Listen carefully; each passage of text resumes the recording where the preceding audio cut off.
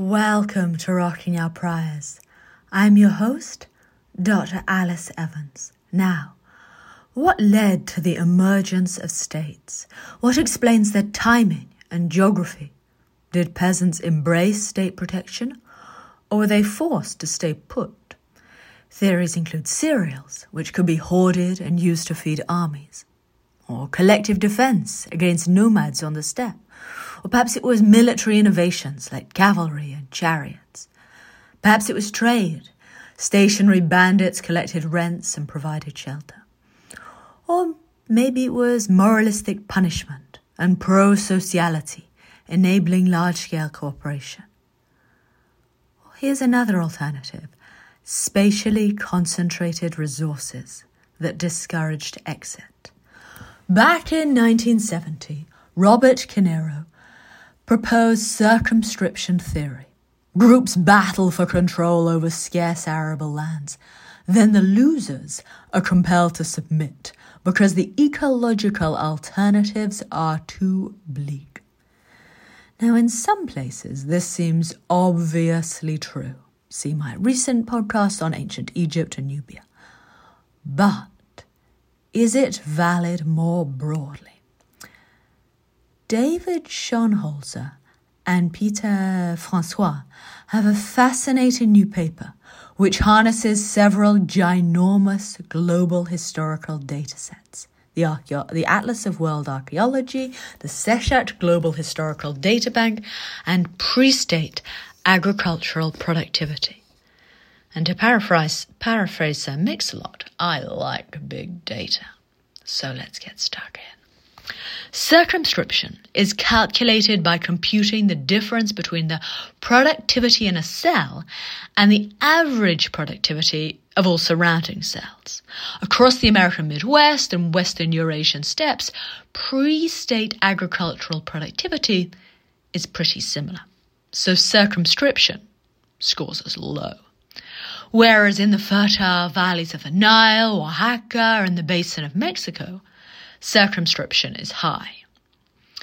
This is strongly associated with state formation. When resources are especially rich, you might, to quote Sir Mix-a-Lot, be thinking about sticking.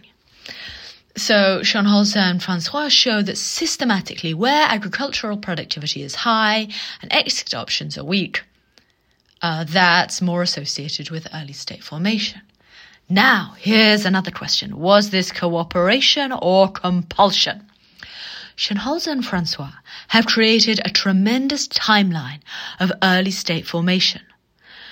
They show both the general trend and regional specifics. They use this to probe whether states emerged through cooperation or compulsion. Now, what do they find?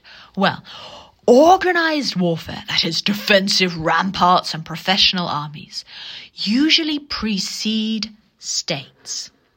This is consistent with Peter Turchin and others' argument that military advances enabled large empires.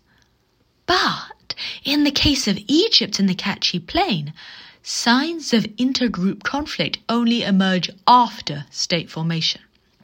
Okay, what about public goods? These are food storage facilities, irrigation systems, roads, drinking water supply systems, or ports. These appear before state formation in every single state region.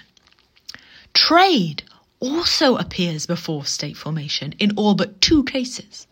Population pressure typically precedes what they call hereditary status, that is, legal codes, organized religion, and inequality.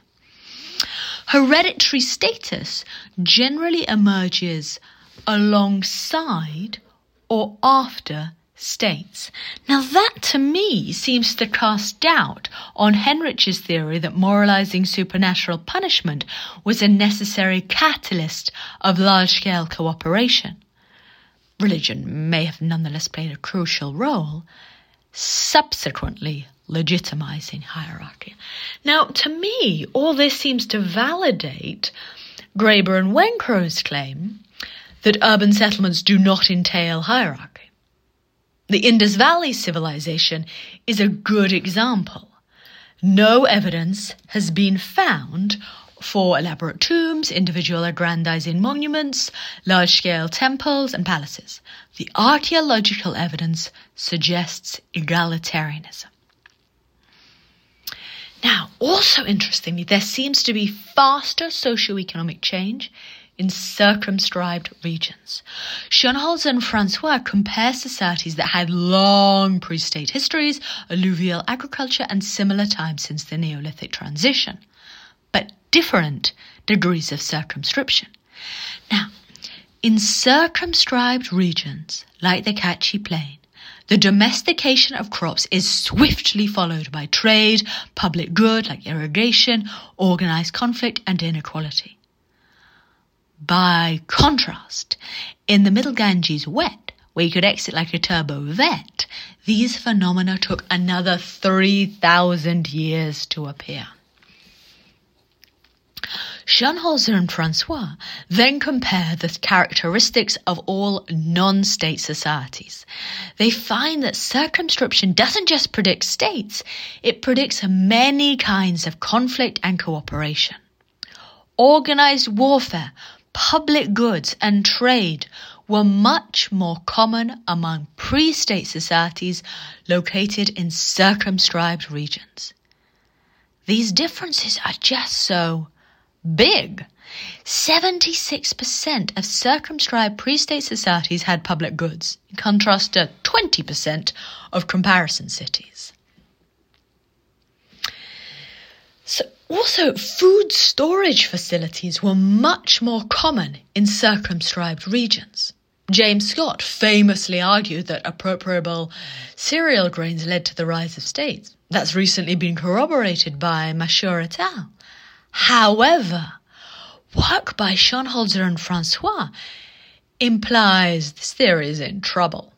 The authors don't discuss it, but Mashur's correlation may be spurious. People in circumscribed regions were much more likely to build public goods, like food storage facilities. It is precisely these places that saw the emergence of states. Social dynamics, therefore, that may be more important than cereals versus tubers. Now, here's another fun fact for you. 1/5 of pre-state societies were hierarchical.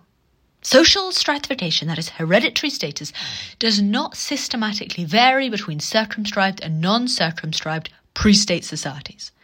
Now, Schoenholzer and Francois do not discuss this, but personally, I'm hooked and I can't stop staring.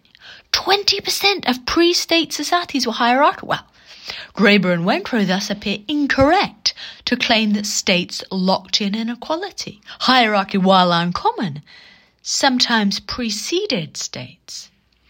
Furthermore, hierarchy appears just as frequent in ecologies with great exit options as those with terrible exit options. My interpretation? Rulers may have enforced oppression through ideological persuasion. Now, I've got to be straight. I don't think the evidence is sufficiently strong to rule out materialistic mechanisms, especially since their data set excludes fishing and pastoralism. Moreover, the absence of evidence should not be confused for evidence of absence, especially if it concerns something that happened 5,000 years ago. But I think this indicates humans' tremendous power of cultural innovation. Now, Schoenholzer and Francois conclude that, and I quote, environmental circumscription facilitated early state formation, both through coercive and cooperative channels. I must lodge one objection, however. Schoenholzer and Francois frame coordination and compulsion as a binary. Were states imposed by force, or did people choose to cooperate?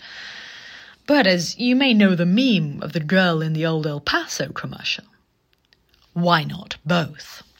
Merchant citizens may have cooperated as a privilege fraternity while subjugating women and slaves. Athens, for example, was a direct democracy comprising all male citizens.